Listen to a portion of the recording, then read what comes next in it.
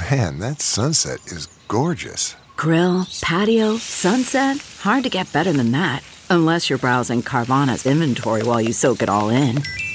Oh, burger time. So sit back, get comfortable. Carvana's got thousands of cars under $20,000 just waiting for you. I could stay here forever. Carvana, where car buying meets comfort meets convenience. Download the app or visit Carvana.com today.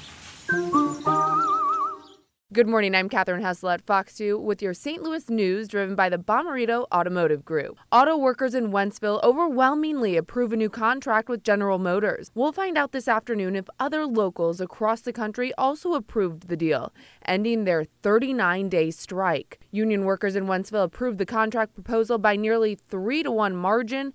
Illinois drivers headed into downtown St. Louis may want to avoid the Poplar Street Bridge for the next month. Starting at 7 tomorrow morning, IDOT will close 2 westbound lanes of I-55-64 approaching the bridge so that crews can install some traffic control devices. Those closures will begin just west of the 3rd Street exit and are expected to last roughly 1 month. Blues hosting the Kings. Second period down 2-1. The Blues score on the power play. Alex Pietrangelo gets his 4th goal of the season. We're tied at 2.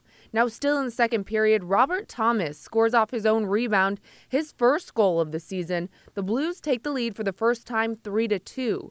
In the third period, the Blues get their 3rd power play goal of the game. Jaden Schwartz passes to Braden Shen for his 7th goal of the season.